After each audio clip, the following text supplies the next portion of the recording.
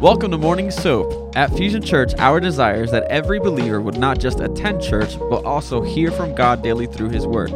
As we read the Bible, we begin to see how God responds to things. Doing daily devotions repatterns the way we think, transforms the spirit of our mind, and helps us become more like Jesus. Join us here, Monday through Friday, as various pastors and leaders at Fusion Church share devotion and teaching through that day's soap scripture. Download the current soap reading plan at fusionchurch.cc/soap.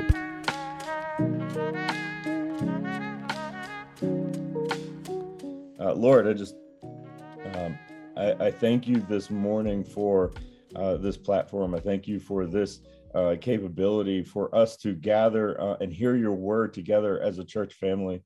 Lord, may you just speak through me, that you use me, that I surrender myself to you, that this word be yours, and that this lesson be for all of us, including myself, and what is going on here in this story. Lord, just continue to show us your faithfulness, show us your love, show us your grace and your mercy. Lord, give us wisdom and discernment for our lives. Lord, may we learn here that we can take a lesson with us, not just for today, not just for tomorrow, but for the rest of our lives. Lord, continue to be transforming other people in their lives as you do so much. And we pray in your mighty name. Amen. Let's get into it. Genesis 38. So I'm reading out of the New King James, as I typically do.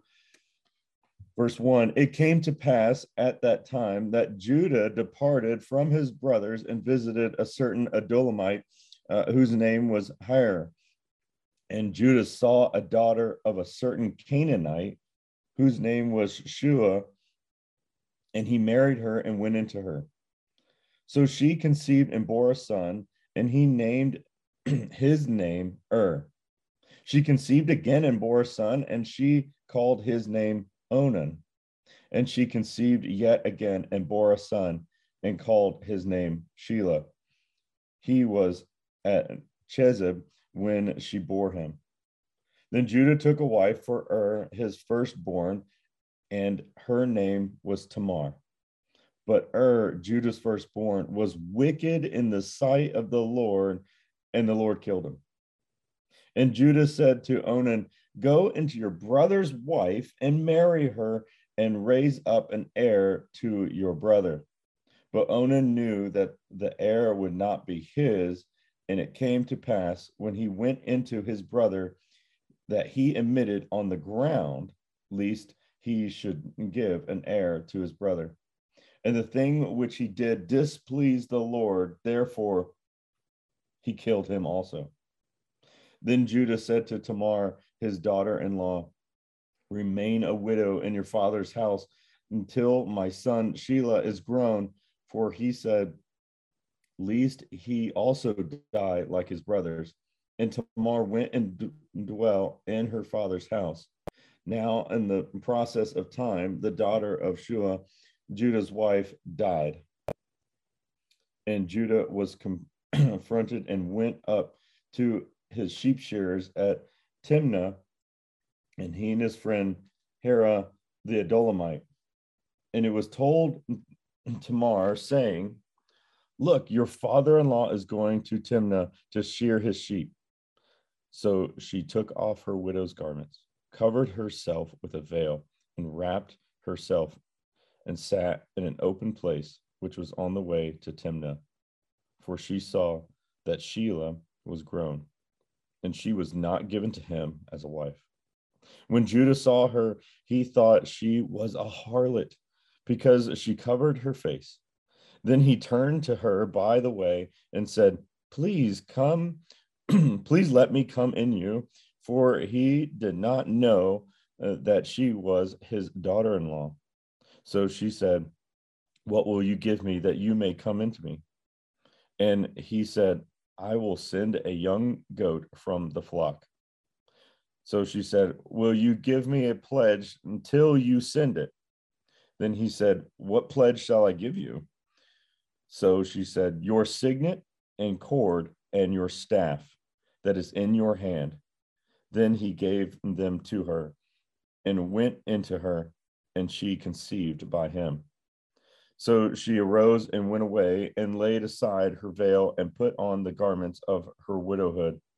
And Judah sent the young goat by the hand of his friend the Adullamite to receive his pledge from the woman's hand, but he did not find her. When he asked the men of that place, saying, "Where is the harlot who was openly by the roadside?" And they said, "There was no harlot in this place." So he returned to Judah and said, "I cannot find her." Also, the men of the place said, "There was no harlot in this place." Then Judah said, "Let her take them for herself, lest we be shamed, for I sent this young goat, and you have not found her." And it came to pass about 3 months later that Judah was told, saying, "Tamar, your daughter-in-law, has played the harlot. Furthermore, she is with child by harlotry." So Judah said, "Bring her out and let her be burned." When she was brought out, she sent to her father-in-law, saying, "By the man whom these belong, I am with child." And she said, "Please determine whose these are, the signet and cord and staff." So Judah acknowledged them and said, "She has been more righteous than I, because I did not give her to Shelah my son, and he never knew her again." Now it came to pass at the time for giving birth that, behold, twins were in her womb. And so it was, when she was giving birth, that the one put out his hand, and the midwife took a scarlet thread and bound it on his hand, saying, "This one came out first." Then it happened, as he drew back his hand, that his brother came out unexpectedly. And she said, "How did you break through? This breach be upon you." Therefore his name was called Perez. Afterward, his brother came out, who had the scarlet thread on his hand, and his name was called Zerah. The word of the Lord. Woo! We got a spicy one this morning. We've got a lot of crazy spiciness this morning for a Thursday. I don't know if we need to put some kind of like parental discretion for this one when we put it on the podcast, but this is a wild story. We see that we break away from the story of Joseph just a little bit here to focus on Judah. And there's something special ultimately in the grand scheme of what God is doing in his giant plan with Judah. We don't really understand it if you're just taking this at face value right here in this chapter alone. We're like, why is all this happening? Why are we focusing on Judah and all of his craziness? This is basically an ancient story of, like, what is it, like the Jerry Springer show, if anybody remembers those. This is a wild story here where, Judah, first of all, he marries a Canaanite woman. We already know from previous that that's really not the best option for heirs of Abraham. That's not really the idea or the best plan in which God has for his people, but he does it anyway. He marries her, and then he has his son, Ur marries Tamar. Now that Tamar is in the family, she is then therefore seen as family, definitely from the firstborn. There's a lot of cultural understanding here that we don't really play a part in today's society. But here is very much so that, hey, this woman is now, she's a firstborn's wife, and there's some duties and responsibilities back and forth that the family must take care of her. We see that it's said to stay in the father's house here after Tamar has lost both the first and second husbands, the first and second sons, of Judah. Was so wicked, though. We don't see really like what he did or what the nature of his wickedness was.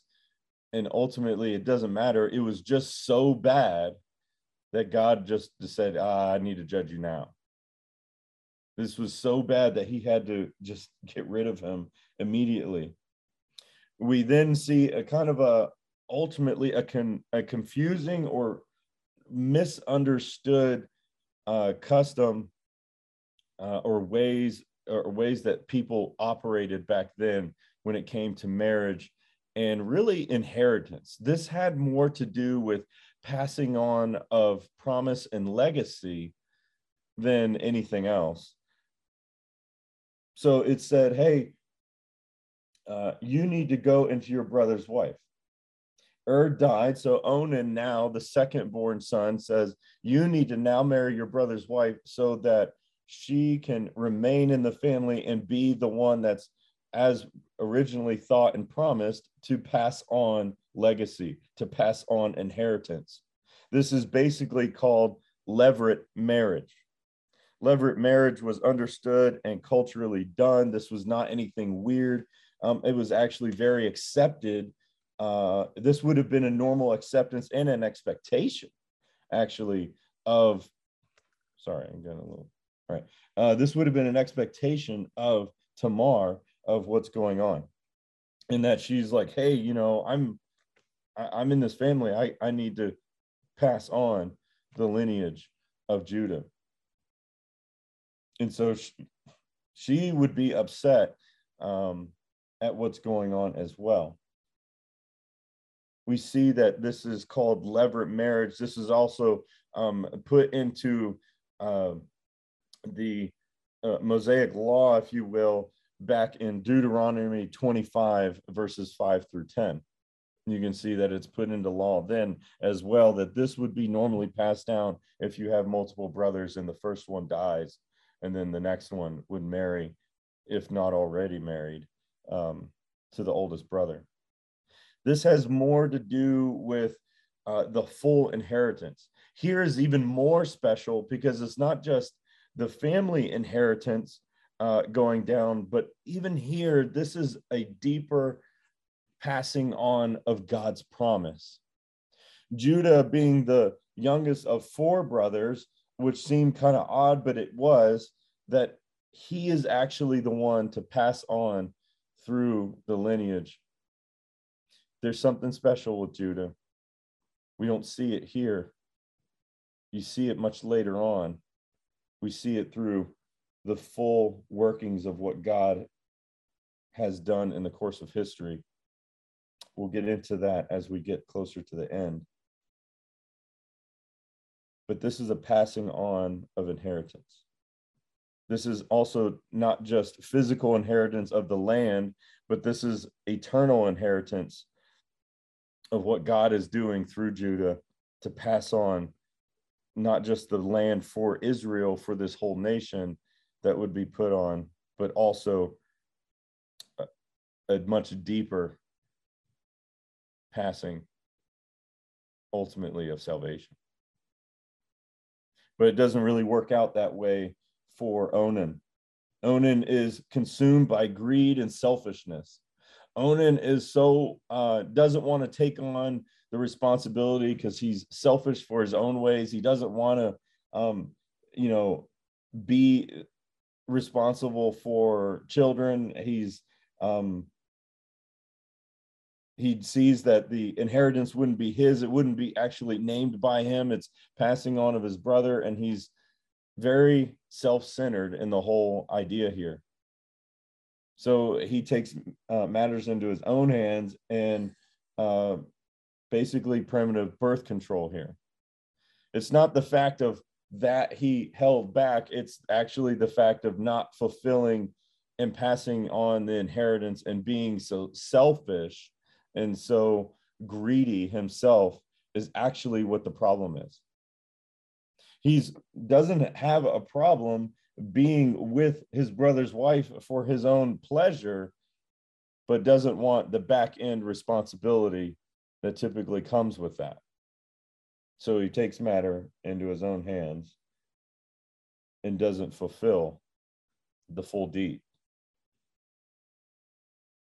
God sees this as a major issue because he's dealing with something very specific through Judah, and Onan is going against exactly what God is trying to do.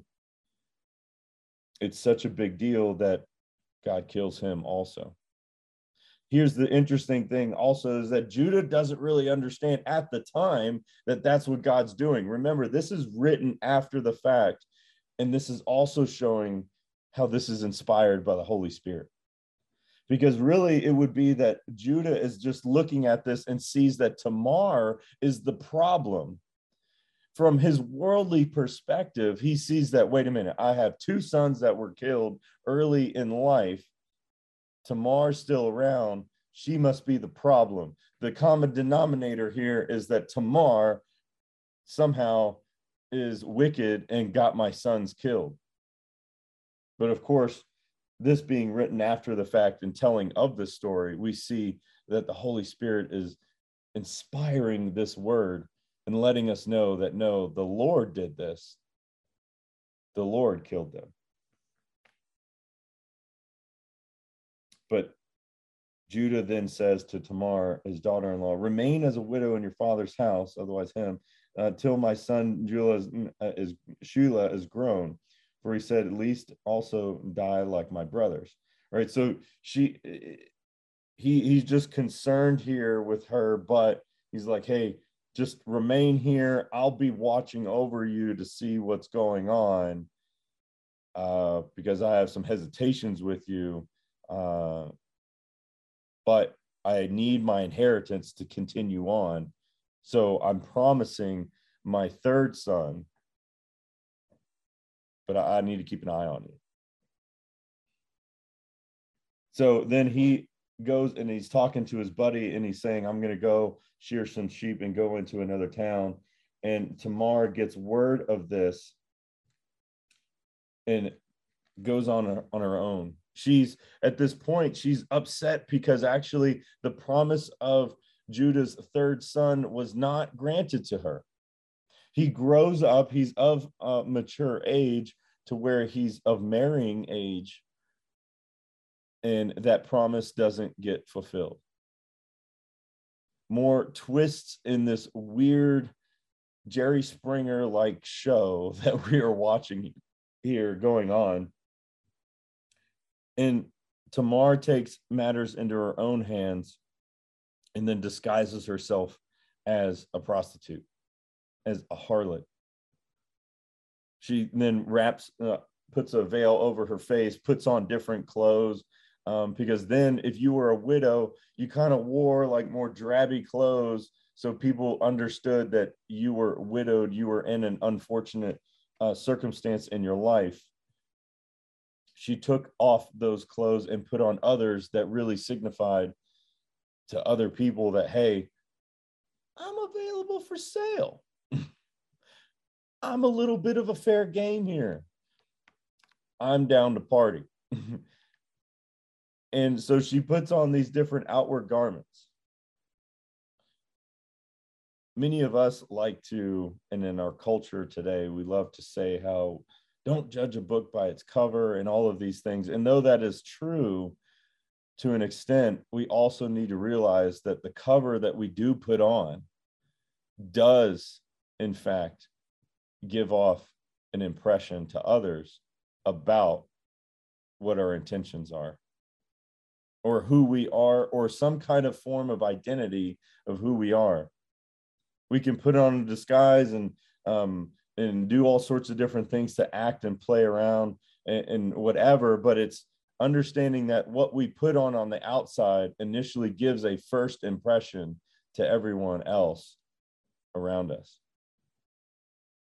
There's kind of this level of, here she puts on specific clothes to give off the impression that she is a prostitute. She's open for business.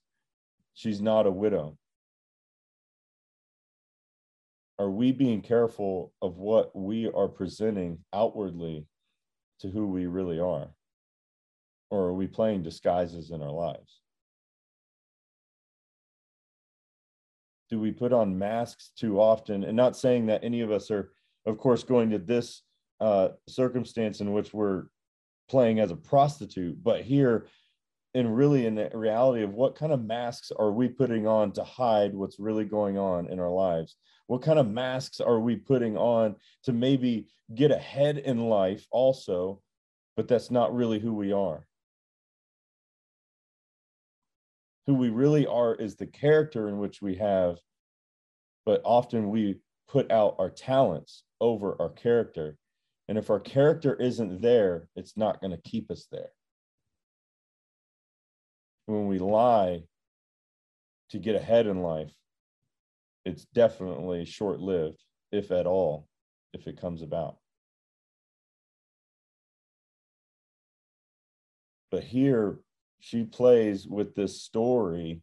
She plays here with what's going on, and she convinces Judah, and Judah himself. The other part was he himself he didn't just like, ooh, I got tempted and I gave into it. He openly just said, yeah, absolutely. He goes to town. He's like, hey, I'm out of town. I'm going to go, different area codes, right? He just straight up says, hey, you look good. What can I do to, get some of that? So he says, I'm going to promise you a pretty high price. I'm going to promise you a young goat from the flock. That's pretty good. That means the goat will live long. So in these days, animal and livestock meant a lot. It's provision. It's a lot of capability of, I'm going to give you a young goat. That means the goat can last a long time living. I'm giving you at an early stage instead of a late stage in its life. The other part is the goat could give off milk. So that means a long time of giving off. This is a pretty good price. This is a gift that's going to keep on giving if you take care of it. And so, hey, that's great, but you don't have the goat with you. What can I get as collateral till I get that goat? He basically gives up his ID card. That's the signet in the cord and his staff are very telltale items that say, this is who I am. It's, the signet is either, we hear it's either a ring or it's a stamp that's usually held around, and it's something that stamps and puts a seal that says, this is who I am. I'm signing this. I'm putting a seal on it to let you know it's from me and not from anybody else. It's an ID card in a way back then. He just says, hold on to my ID card till I get you the goat. So they have sex. She conceives of a baby. And then Judah runs away and goes home. He does promise the goat, and he fulfills that by sending the young goat with his friend, the Adullamite, and sends him back to the town looking for this harlot. Wondering, hey, here's the goat. I need my ID card back. After his, rush of passion, he kind of thinks back and goes, oh no, I kind of left my ID card back with her. That's kind of a no-go. I don't really want people to find out too many about who was with her. I need my ID back. But she's nowhere to be found. Nobody knows of her because she's not she's not actually really there. And everyone's like, hey, so his buddy, trying to be a good friend or whatever, is trying to think, I got to save my friend's face here. I've asked around a little bit kind of quietly with walking around with this goat and saying, hey, we don't know what you're talking about. There's not a prostitute here at all. So I don't know who you think she is. And he's like, you know what? I'm not going to ask anymore. This clearly is a wild goose chase. I'm out of here. And so he goes home and says, Judah, yo, there's no prostitute, bro. Nobody has heard of her. Nobody knows of her. She's a ghost, right? And he's like, whew, okay, well, she's got my ID card, but let's just forget about it. All right. Let's not bring any attention to the situation. Just hush, hush from here. We'll keep the goat because it couldn't give it to her. And I'll just have to I have to go to the DMV and get a new ID later or something. And he just whatever. But then 3 months later, so in verse 24, and it came to pass about 3 months after that Judah was told, saying, Tamar, your daughter-in-law, has played the harlot. Furthermore, she is with child by harlotry. He's like, wait a minute. Tamar is pregnant? What's going on? Bring her to me and we're going to burn her because this is terrible. Not considering his own trespasses, not considering his own sin, not considering what he has done. And of course, he doesn't see it connected because he didn't realize that was her. But then when she was brought out, she sent to her father-in-law saying, by the man whom these belong, yo, here's your ID, man. Is this you? Is this you? Is this you? Because the baby I'm carrying is from this guy, this ID card right here. This signet and cord and staff.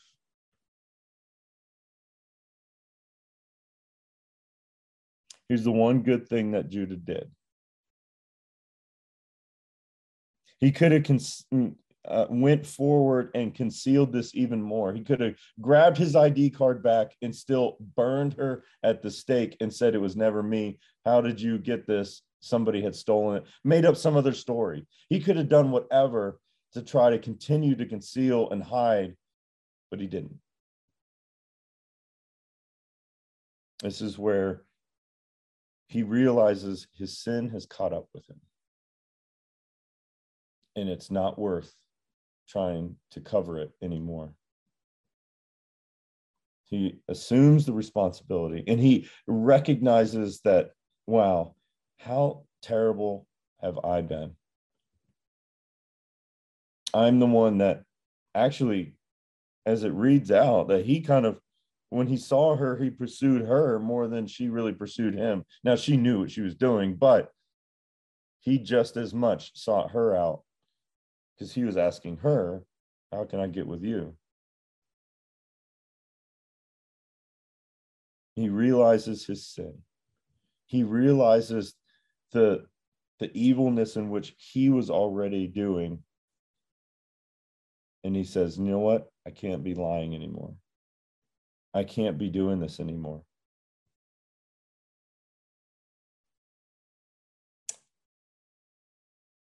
And he takes responsibility for his actions. He takes responsibility for his actions. All of us need to make sure we take responsibility for our actions.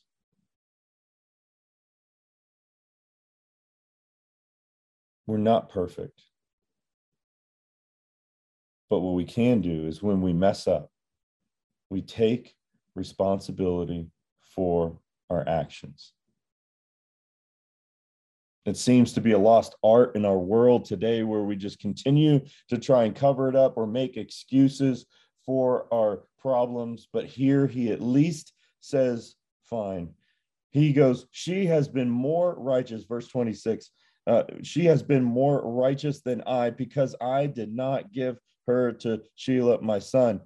He already realized, guess what? I made a promise that I didn't keep in the first place.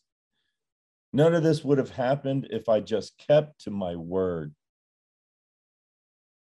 It's also a lost art of keeping to your word. It used to be that it was like a handshake deal was basically as good as a signed piece of paper. But that has seemed to have gone the way of the dodo bird. in today's society. That a handshake, as they say, if it's not captured on camera, if it's not on Facebook, it's not real. It didn't really happen if there's no photos.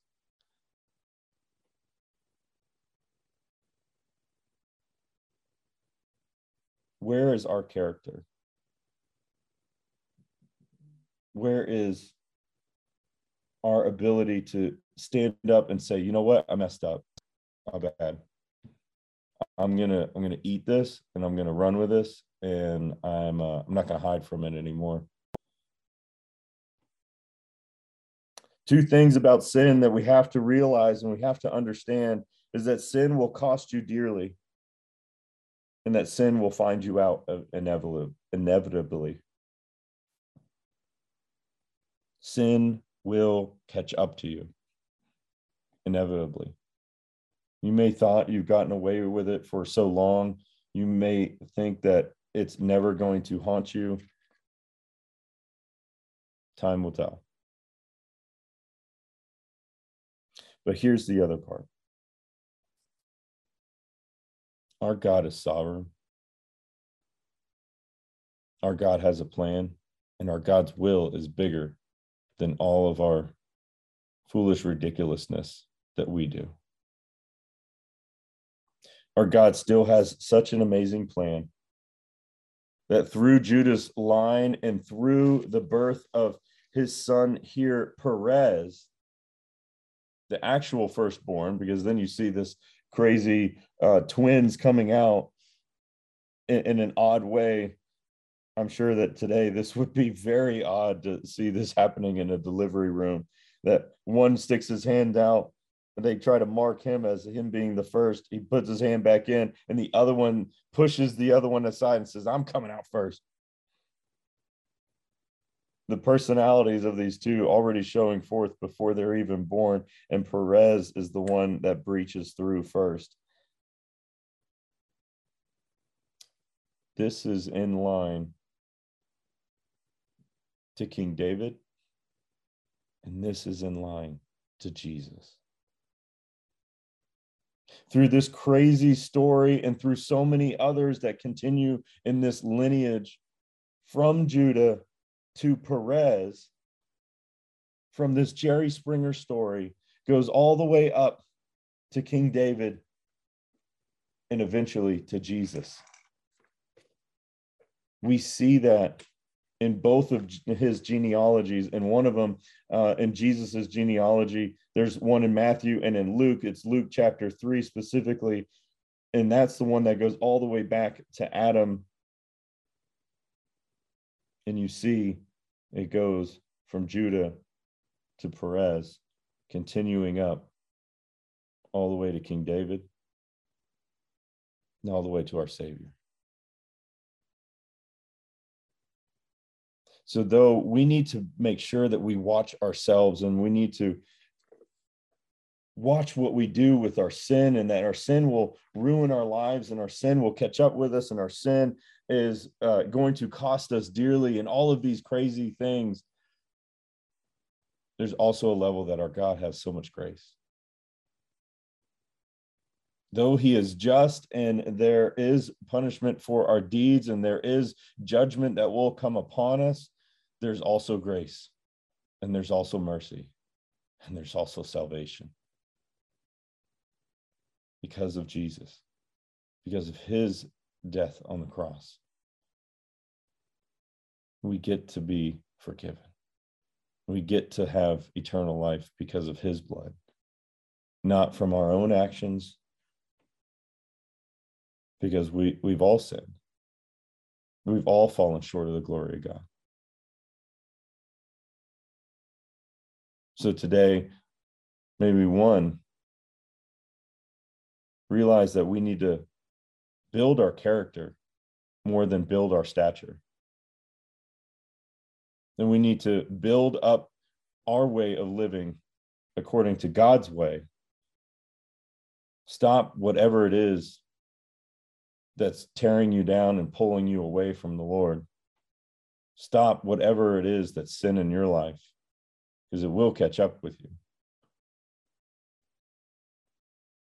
But here's the great thing, is you don't get to live there all the time. Our God is gracious, and our God is merciful, and our God is a God of salvation. So may we praise him today. May we glorify his name. May we thank God that we get to have a loving Father and a Savior, that we get to turn around, repent of our sins, and be made whole and restored because of him. So no matter what your Jerry Springer story is in your life, there is still redemption. There is still salvation. Thank you, Jesus. Let us pray. Lord, we just thank you for your word today, and just all the craziness that's going on, and the different cultural aspects, and just backhandedness and